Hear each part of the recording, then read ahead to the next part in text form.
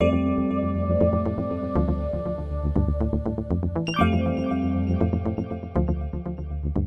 and welcome to Short Briefings on Long-Term Thinking. Thanks for joining us. I'm Malcolm Borthwick, Managing Editor of Intellectual Capital at Baillie Gifford.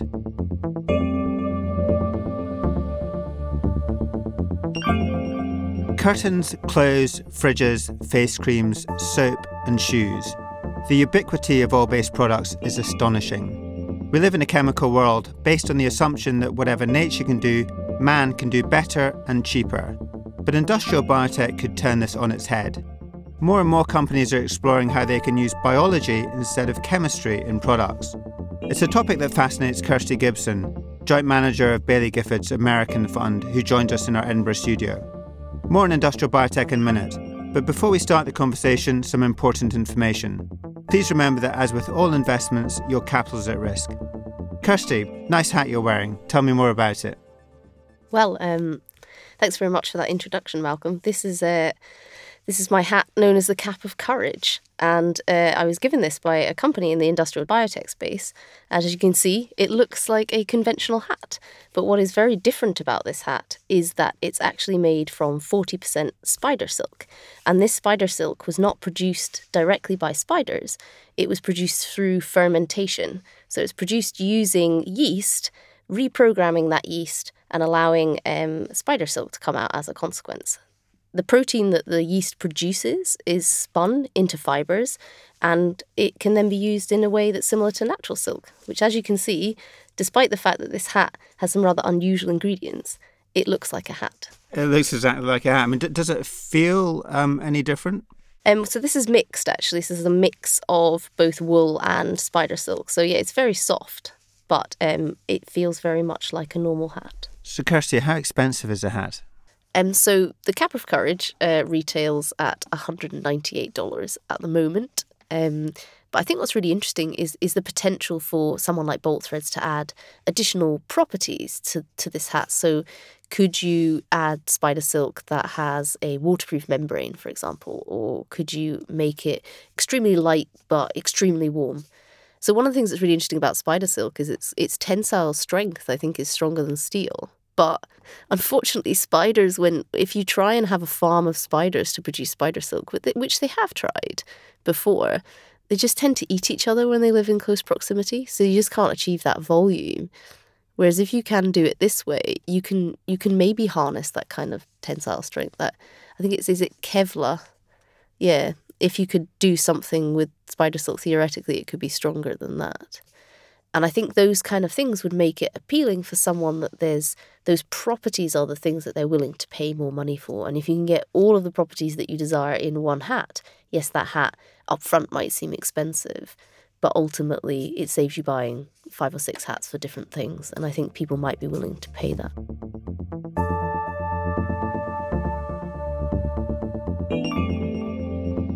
So you've explained how the hat is different, but give me a broader definition of what industrial biotech is. So I would probably define industrial biotech as about embracing nature's pre-provided toolkit. It's about gaining understanding of the secrets that she's hidden over vast timescales, and humans are learning how to use those to their advantage. I mean, it's not a new concept, is it? No, I mean, if we really think about it, industrial biotechnology is not new. I think it was in about 6,000 BC that Neolithic man fermented grapes to make wine. And I mean, since then, we've had, we make yogurt, we make cheese, we have beer, we have wine. And then there's also things like we have enzymes within washing powder. And that in itself is utilising industrial biotechnology. And typically, what are scientists looking to find in industrial biotech in terms of the genetics?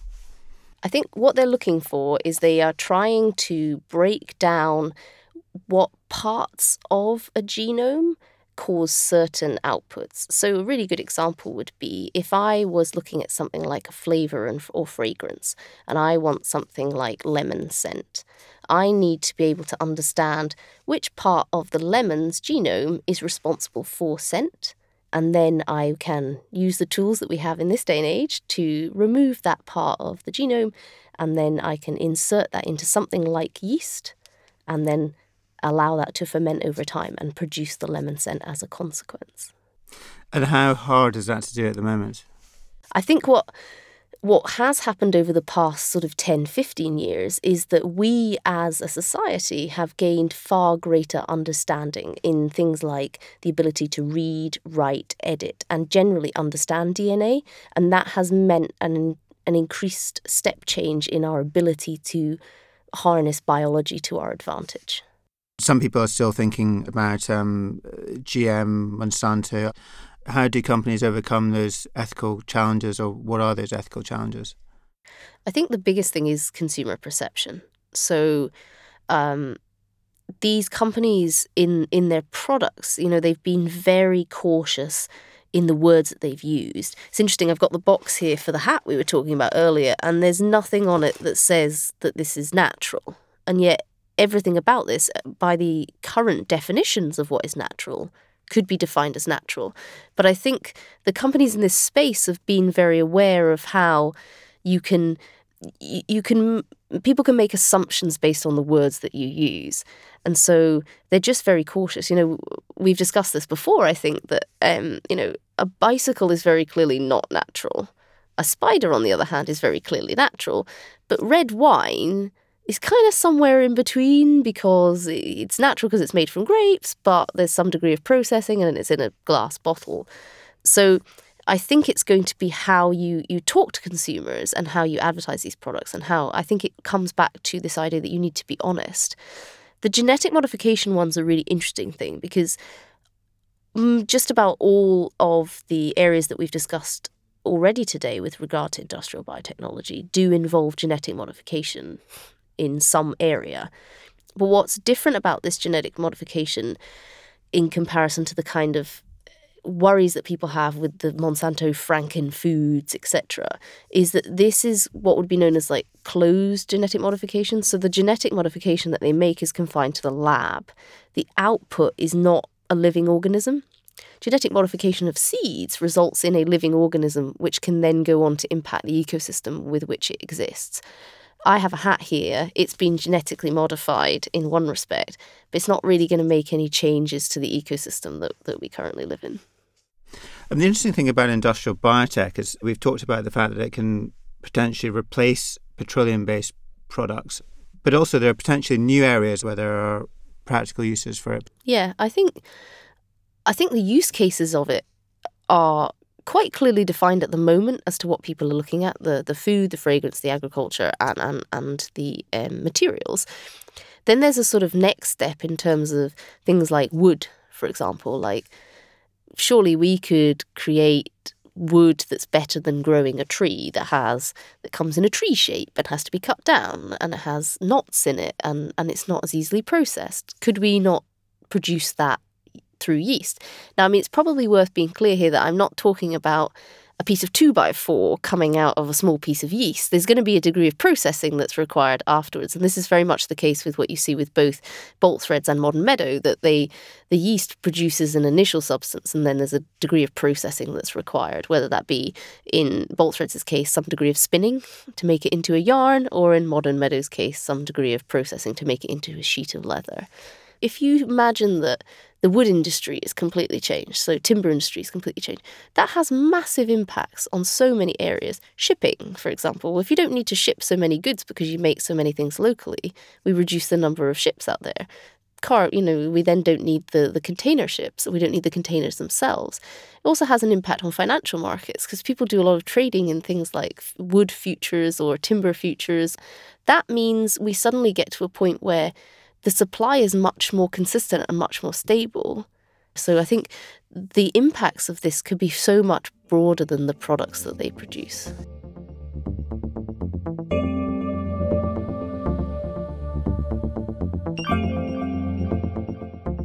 Looking at Ginkgo, one of their founders, Tom Knight's a fascinating character who's been driving a lot of the change in industrial biotech.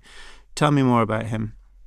So he's often referred to as the father of synthetic biology. And I've been very fortunate that actually last time I was in the US meeting Ginkgo that I got the opportunity to spend about an hour with him to just pick his brains about what he thought the future of industrial biotech might be. And he has a really interesting background. So he started off in the sort of computer programming science side of things.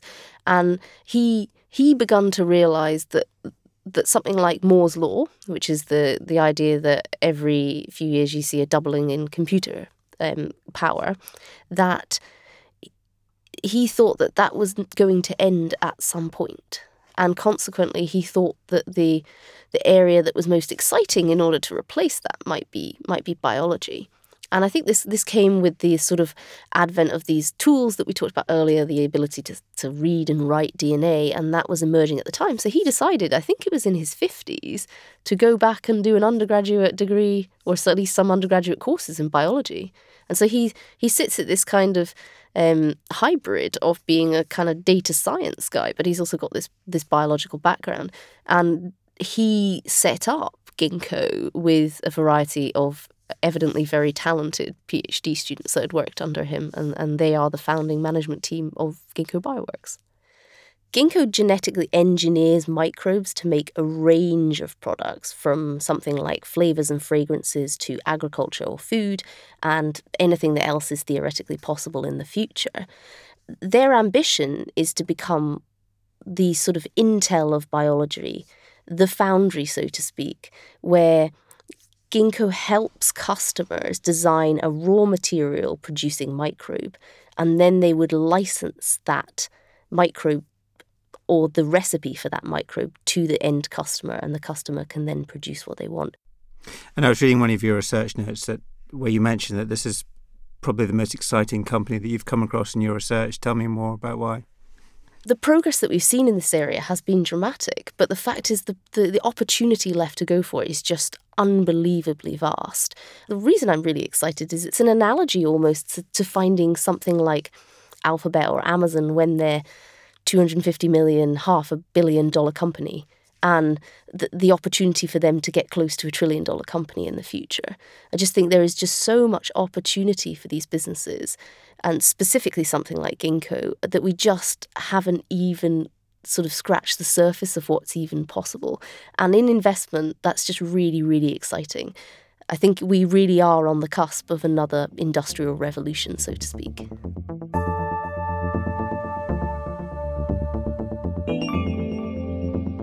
So probably best known is the burger industry. We've seen with Burger King not so long ago, they've brought in a burger which is based on plant-based substances. It looks, it tastes, it even bleeds like meat. And we've seen Silicon Valley companies looking at this. What's your view on this area of growth in terms of food substitutes? It's a really interesting area. You've seen massive progress in these sort of burger companies. And ultimately, people are willing to pay for them. And then they're not significantly more expensive. You're maybe talking somebody paying a couple more pounds or a couple more dollars to access them. The more challenging area is probably in some of these companies that we've seen trying to do egg or maybe even dairy replacement. That's challenging because cows and chickens are really quite efficient at producing milk and eggs at quite a low price already. And you really need to narrow that price differential in order to make these things mass market. People will try things on a one-off and pay $10, $15 more for the novelty. But this is not about these products being novelty items. It's long-term them being mainstream. And so they need to reduce prices. And part of that is releasing them to the market and hoping that you get the volume that helps bring prices down over time.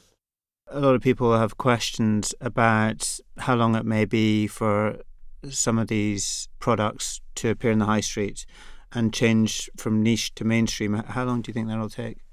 Well, I think we're already seeing in the areas of sort of burgers that is already happening, that we're seeing much more mainstream. I mean, you don't get much more mainstream than Burger King in many respects. When it comes to products like the hat I'm currently wearing on my head, it kind of depends on whether the company wants to remain at that kind of higher price point and ensure and protect themselves as a more luxury brand, and, you know, carve out their market in that way, or whether or not their desire is to bring the price down and make it more of a mainstream product. But I think, is it going to happen in the next 2 years? No, probably not. But in the next 10, we probably will have seen more progress than we could possibly imagine today. Thanks for joining us on this podcast, Kirsty. I hope you'll join us again soon. Thank you.